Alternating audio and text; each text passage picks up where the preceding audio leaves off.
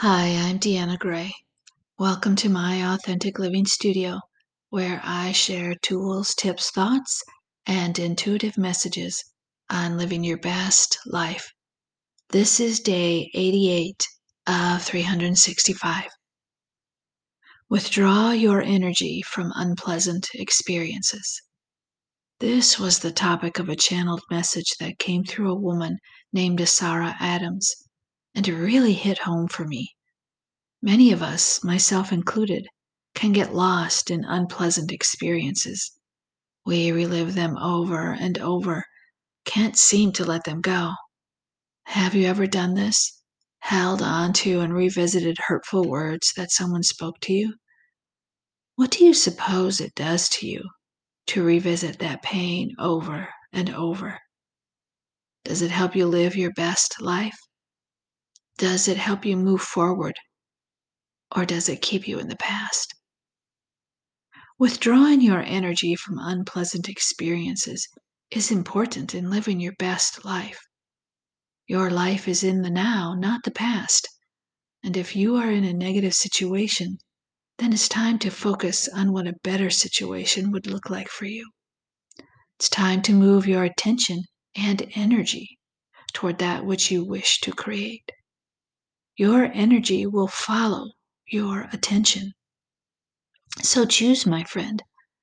Consciously choose where you put your attention. If you want more friends, imagine yourself building new, healthy friendships.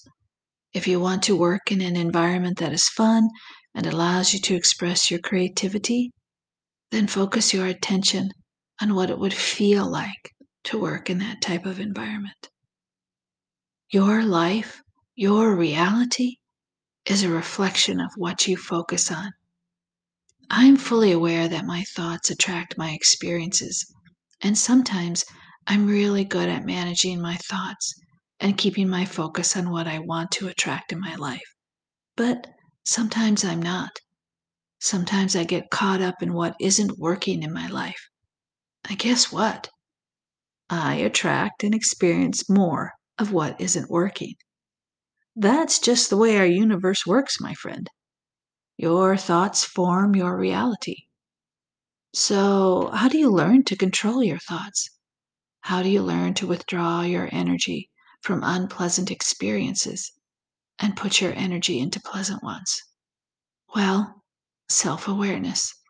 Once more, self awareness comes up as a key tool in living your best life. So, practice self awareness.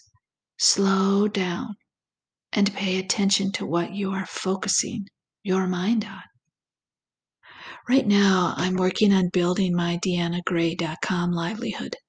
And sometimes when I'm learning new tech or new marketing techniques, I get totally overwhelmed and begin to say to myself things like, I'll never get this, it's too hard, or I'll never reach the people who are a good match for what I do. And I can get stuck there.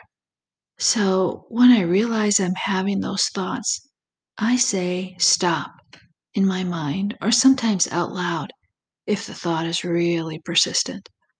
I take a breath and intentionally change my focus by saying things like, I'm learning a new skill and it's okay if it's taking some time. Or, more and more people are discovering what I do.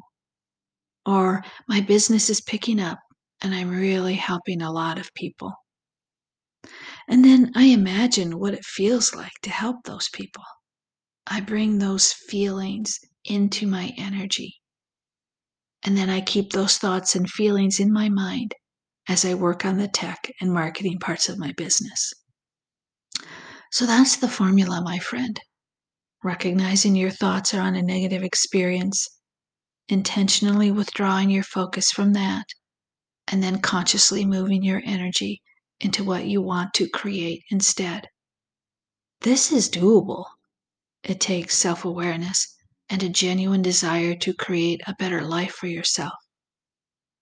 Do you want to live your best life?